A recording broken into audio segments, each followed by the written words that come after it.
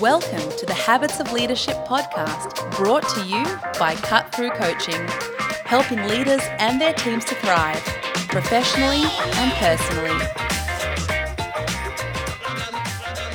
Hello and welcome to episode 47 of the Habits of Leadership podcast. My name's Dan Hasler from Cut Through Coaching, and joining me today for a Q&A session is Mr. Tim Perkins.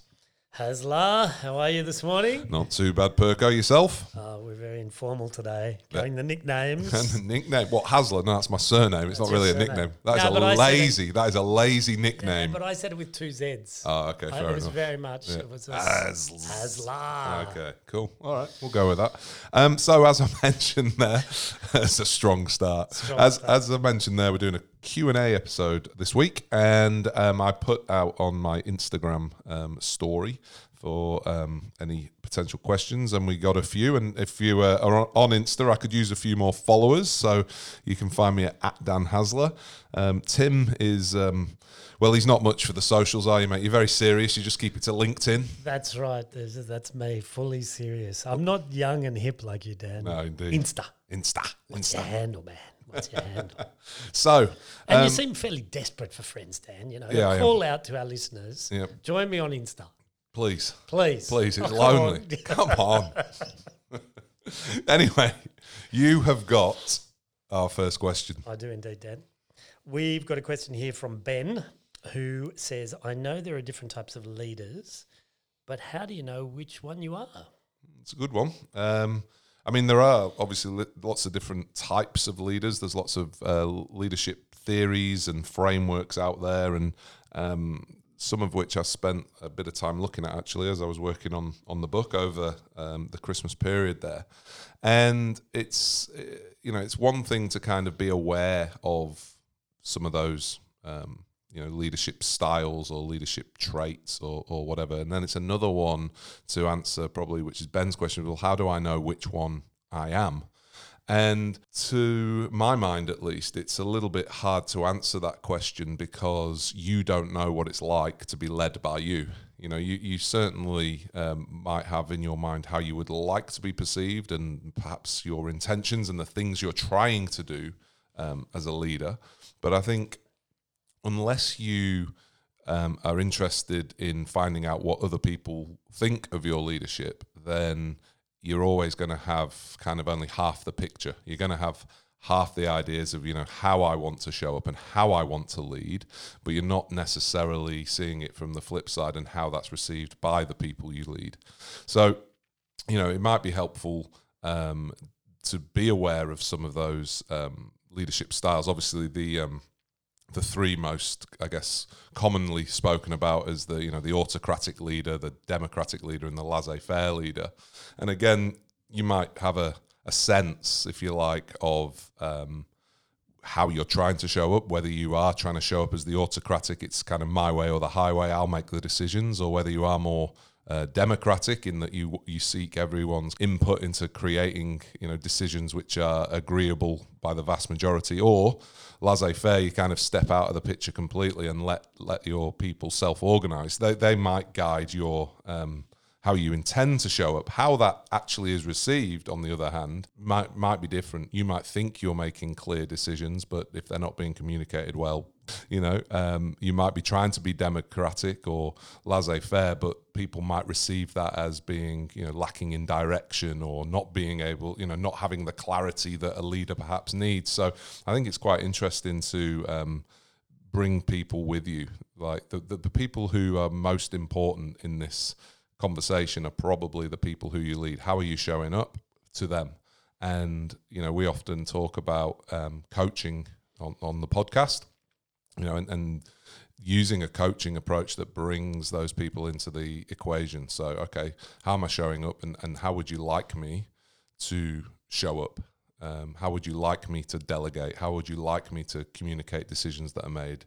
And that's quite interesting for some people and people I've worked with where, they've not necessarily thought of it like that. They kind of think of it, well, I'm here to do a job and, it's their job to do their job. You can do all the self-awareness surveys you like, all the little pop psych tests on the internet that you can do to give you some idea. But until you actually go and ask the people who you lead, what kind of leader are you? I don't think you're going to get the fuller picture. Yeah. You're a musical guy, Dan, guitarist, and I know you were in a band. Who knows, maybe you'll be in a band again at some point. Two of the terms that I know Daniel Goleman uses are musical-related terms. Indeed, He yeah. talks about this idea of leadership being either resonant or dissonant. Yeah. Tell us a bit about those. Yeah, nice. So the resonant leader is the one, again, and playing on that musical idea. It's when the place is humming. There's a real good vibe. There's harmony in the workplace. So the resonant leader is the one who's really interested in building relationships because they see how that's really important. They take on a coaching approach more than a mandating approach. So they also, a resonant leader can communicate compelling visions for the why we're doing things, and they provide hope and optimism in challenging times. That's resonant leadership.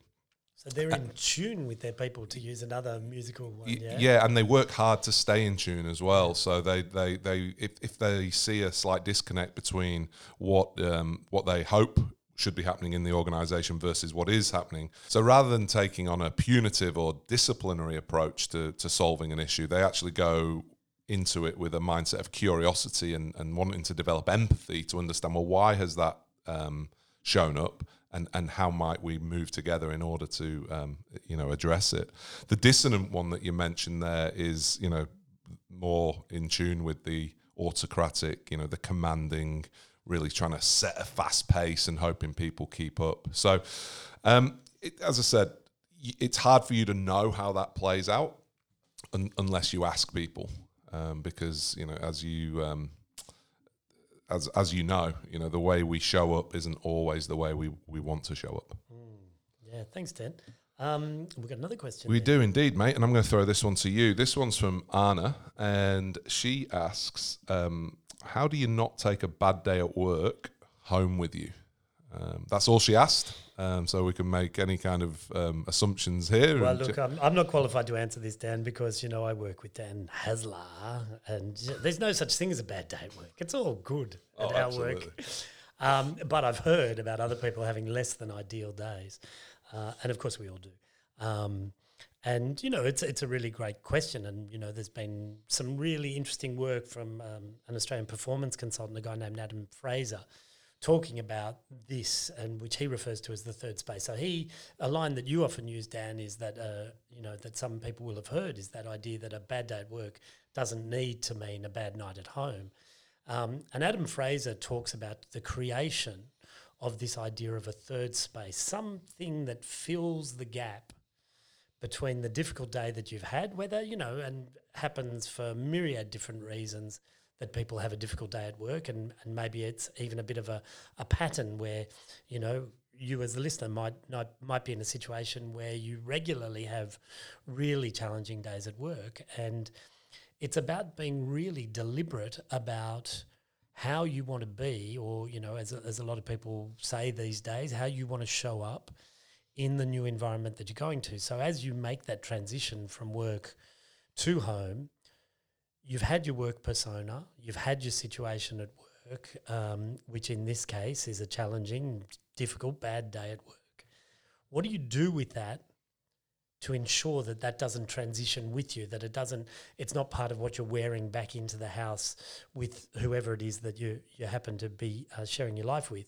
And so he's come up with quite a simple sort of process in this third space, where he suggests that we do three different things, and these are simply reflect, rest, and reset. So creating a space where you think about what's happened for you during the day, and you allow yourself that process. And often for people, the third space is actually the trip home from work. And so for some of us, that's on public transport. For some of us, it's a car ride. For some of us, it's a walk, whatever it is. But really reflecting on what's happened for you throughout the day so that you can process that and deal with that in an appropriate way, so that you don't necessarily need to take that home with you. It's not to say that our work life and our personal life need to be completely working in isolation from each other, but just saying, to what extent is it serving you to take the difficulties of a bad day home with you? And if it's not serving you, if you've decided that ranting and raving about it to the people that you live with, allowing your mood to carry over in that you're agitated, upset, irritated, whatever it is, do the people you live with need to deal with that agitation and upset and distress that you've had from work in your personal life? So he suggests this idea that literally, you know, in some circumstances, and I know this is actually one that you do, Dan, that even, you know, in the casual way that we dress when we're at the office here together, that you actually go home and you change out of the T-shirt and shorts that you wear to the office into a new T-shirt and shorts, so that you are no longer at work, so that when you go home to your kids, you've decided.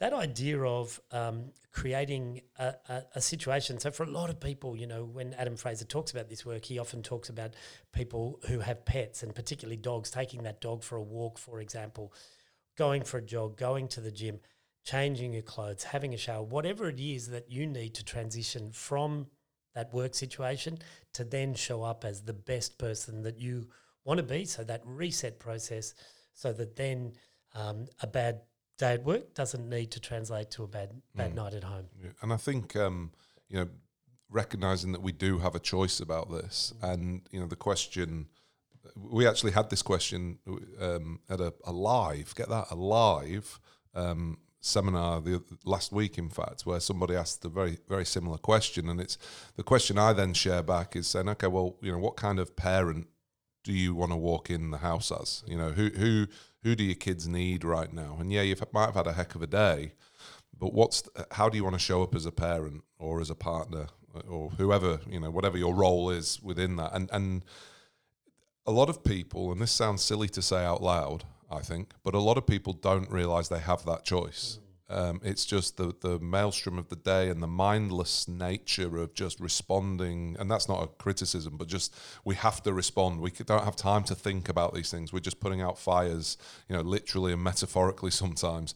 And some people have kind of cede control over how they show up. They carry the weight with them without recognising that there's an opportunity to perhaps put some of it down, leave some of it behind. Yeah, I'm not saying you're going to absolve yourself of those responsibilities at work or whatever, but what we are suggesting is that perhaps even if it's just for an hour, 2 hours or whatever it might be, you kind of relinquish that and choose to walk in the parent or the partner that you want to be.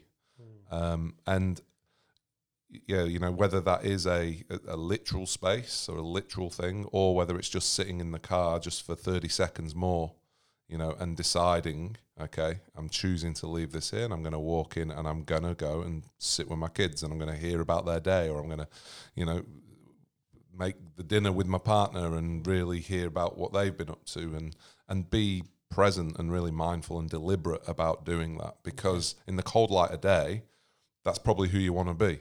You probably don't want to be the person who walks in and either explodes over something really minor or just brings other people's day down because of your mood. Yeah, it's interesting. Fraser actually says how you transition home determines whether you unwind, relax and socialise, or obsess and worry about the day. And one of the issues here, I imagine, which really complicates it, is the really blurred lines between am I still at work because of laptops and phones or because of working at home? Yeah, for sure now, yeah. That sort of blurred line. Yeah. And so, as you say, Dan, taking that choice, realising you're having that choice and really being deliberate, saying, okay, I'm setting that aside now, I'm choosing deliberately. And as you said there, sometimes it's just finding yourself about to walk in the door, whether that's sitting an extra few minutes in the car or sitting out on the front fence before you go in, or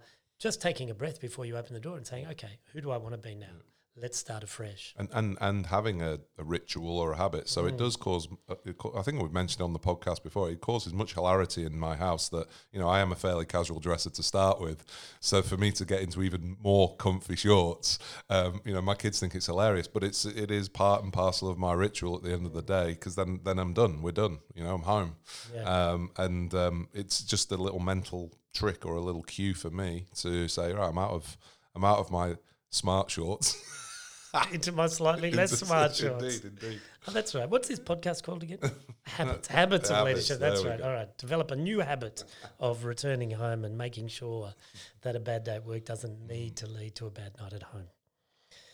Dan, another question here for you from a fellow named Billy. This is right down your alley, Mr. Hasler. How do you encourage a growth mindset for people who couldn't be more fixed in their mindset? I think that's a really interesting question. They couldn't be more fixed. And I guess, for those that are tuning in, most of you, I'm sure, would be aware of the theory of fixed and growth mindsets. But for those who might be new or not necessarily across that work, in short, that the fixed mindset is one in which you believe your talents, characteristics, traits, perhaps even situations, they are just that, they're fixed.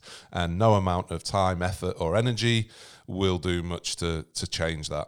The growth mindset, on the other hand, recognizes that things, whether they're talents, traits, characteristics, situations, relationships, with time and effort, things can improve. Things can develop. And we often talk about this idea of learning, growing and developing. It doesn't necessarily mean that things will always get better in that sense of, improvement, particularly around, things that are measured. So for example, athletes can't always get quicker. They can't always get stronger. But I guarantee they can learn, grow and develop every day about what it means now that you can't get any quicker, now that you can't get any stronger, now that you're moving towards retirement, whatever. And so this idea of encouraging people who couldn't be more fixed, it's a really interesting one, because so often we think of someone's mindset as being their issue. They need to sort that out. And to a degree, obviously they need to have some sense of volition and agency in order to do that. But what I've really come to realize in the past couple of years, specifically working in different settings, is it is the setting. It's the setting that does so much to influence whether someone's going to show up. I keep using that phrase today, show up with a fixed or growth mindset. And broadly speaking, this is what I'm riffing on at the moment, is that if I walk into a situation where I feel I need to either protect myself or prove myself, I'm more likely to have a fixed mindset about things.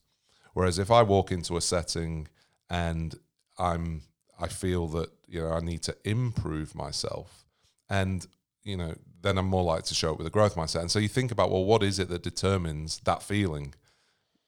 It's not, I don't wake up in the morning and just decide that, today's the day I'm going to prove myself.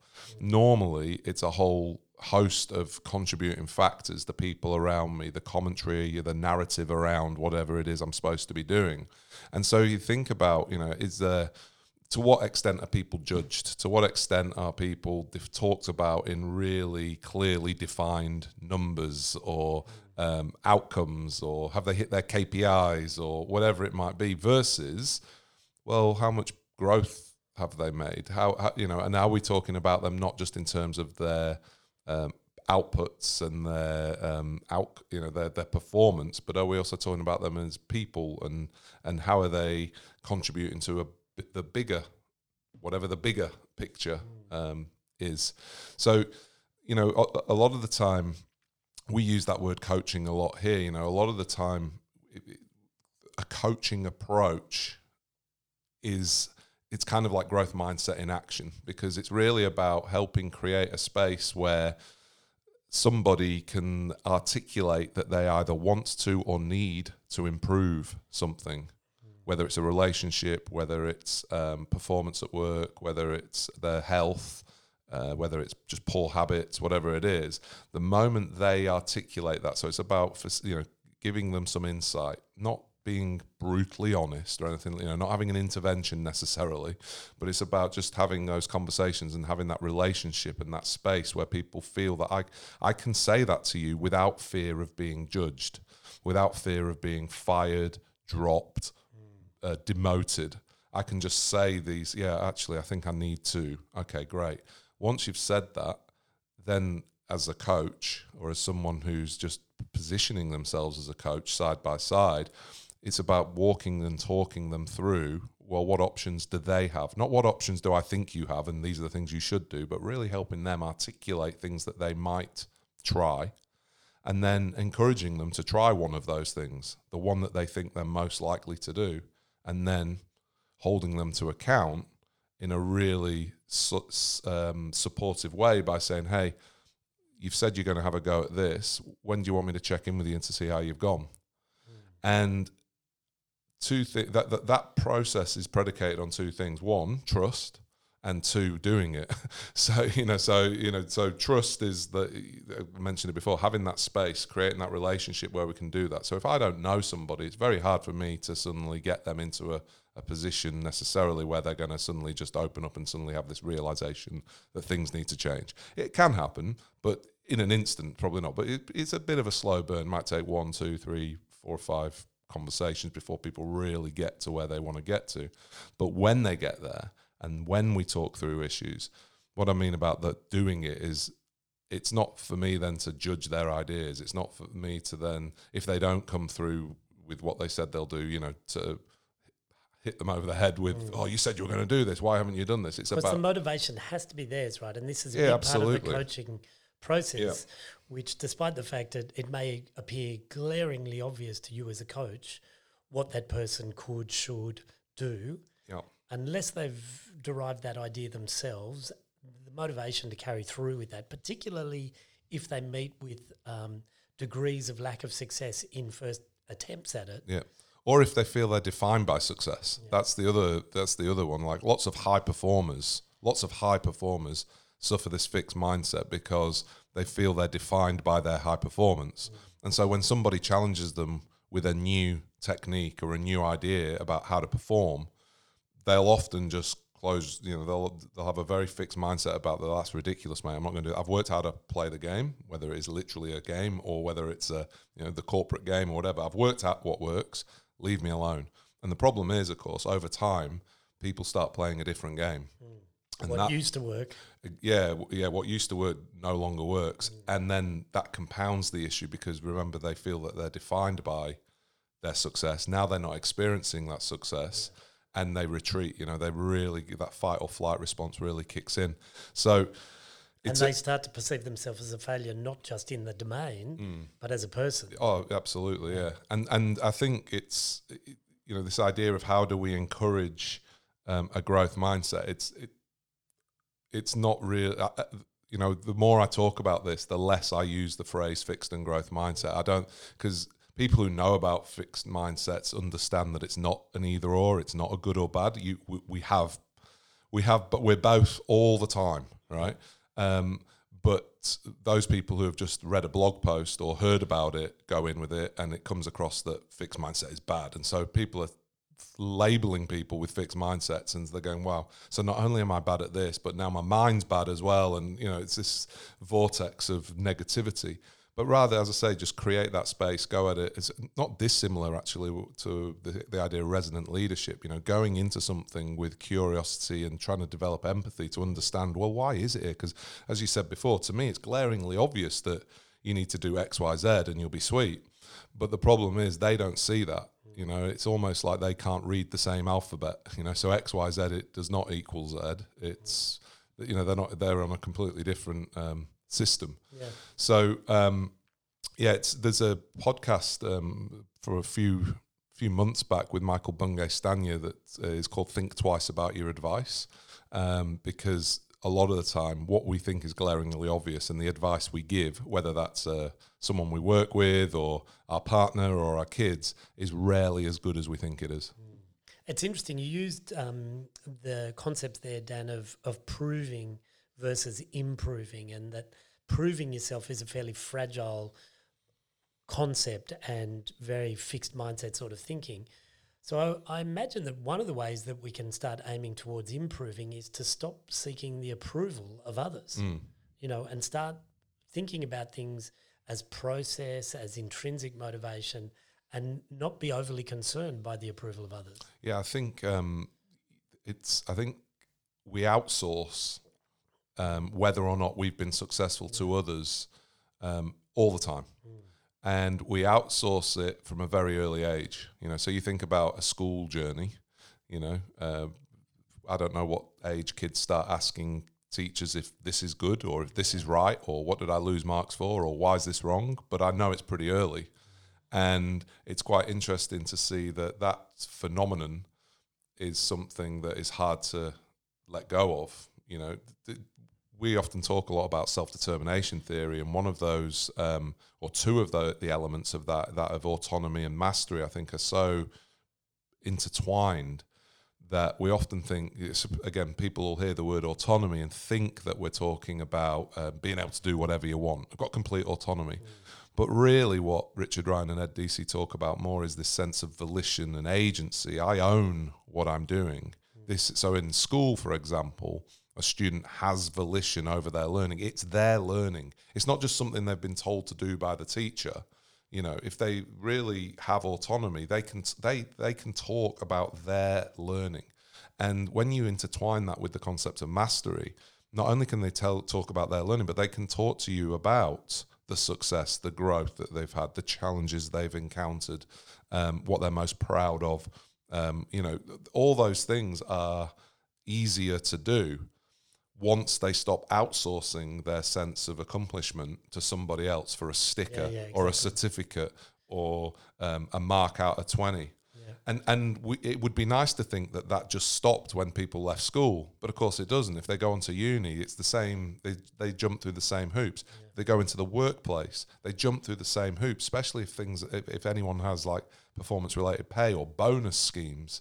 They're jumping through those same hoops, and every time they jump through a hoop, the sense of volition, the sense of autonomy is chipped away. Mm-hmm. And this is completely not completely separate probably, but also like, is a birthday party successful only if we take a photo of it and it gets loads of likes, and loads of approval from others going, oh my goodness, that looks amazing. Your kids are so lucky, blah, blah, blah.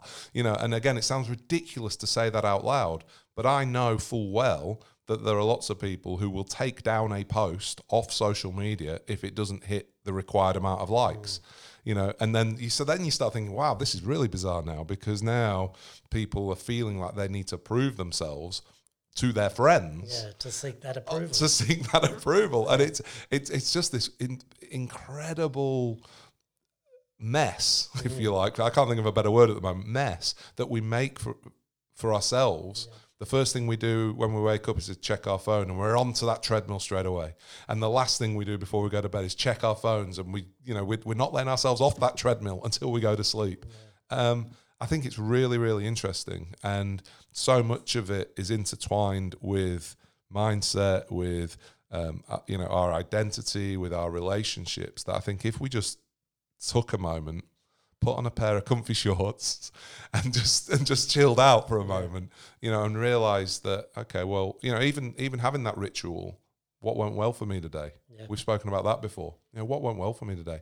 And you know what? I'll define my own success, thanks, for today. Yeah.